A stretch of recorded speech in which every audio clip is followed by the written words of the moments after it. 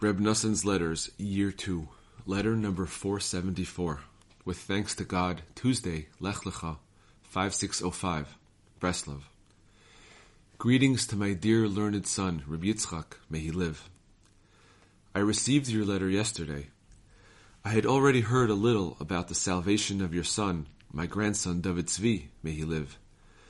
But I did not believe it. For I myself was in Teplik between Yom Kippur and Sukkot, and spoke with him face to face, and he did not mention anything about it. Now it is good to thank God for all the good he has bestowed upon us.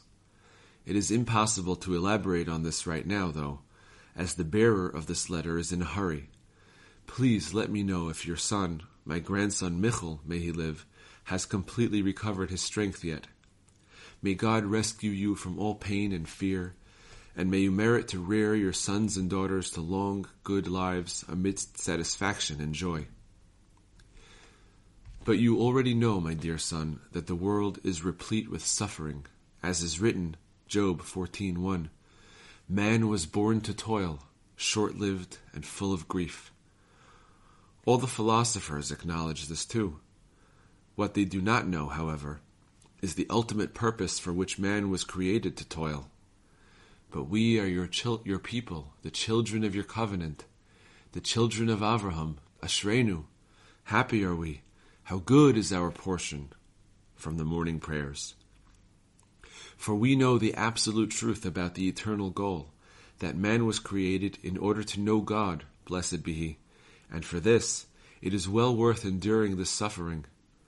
What is more, the very fact that a person knows about and believes in this tempers the suffering and enables him to turn everything into joy. The primary way of doing this is by bringing oneself to joy that we are from the seed of Israel, and that we know about and believe in the true tzaddik who actually attained the eternal goal. No matter what, through him we will certainly merit to have a good eternal end, to gaze upon the pleasantness of God. And compared with the tiniest point of this awesome expectation and hope, all the world's toil and suffering is naught. What is more, praise God, he will not send his hand into the grave. Job 30:24. And in suffering you gave me relief. So that within the straits themselves there are many great expansions. Likutei Moharan 1:195. Therefore, just really be happy. Just happy.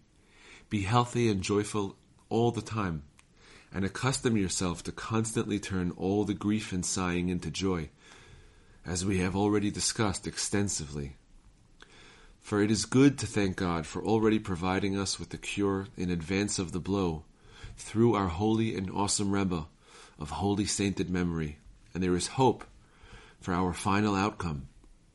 The words of your father, Noson of Breslov.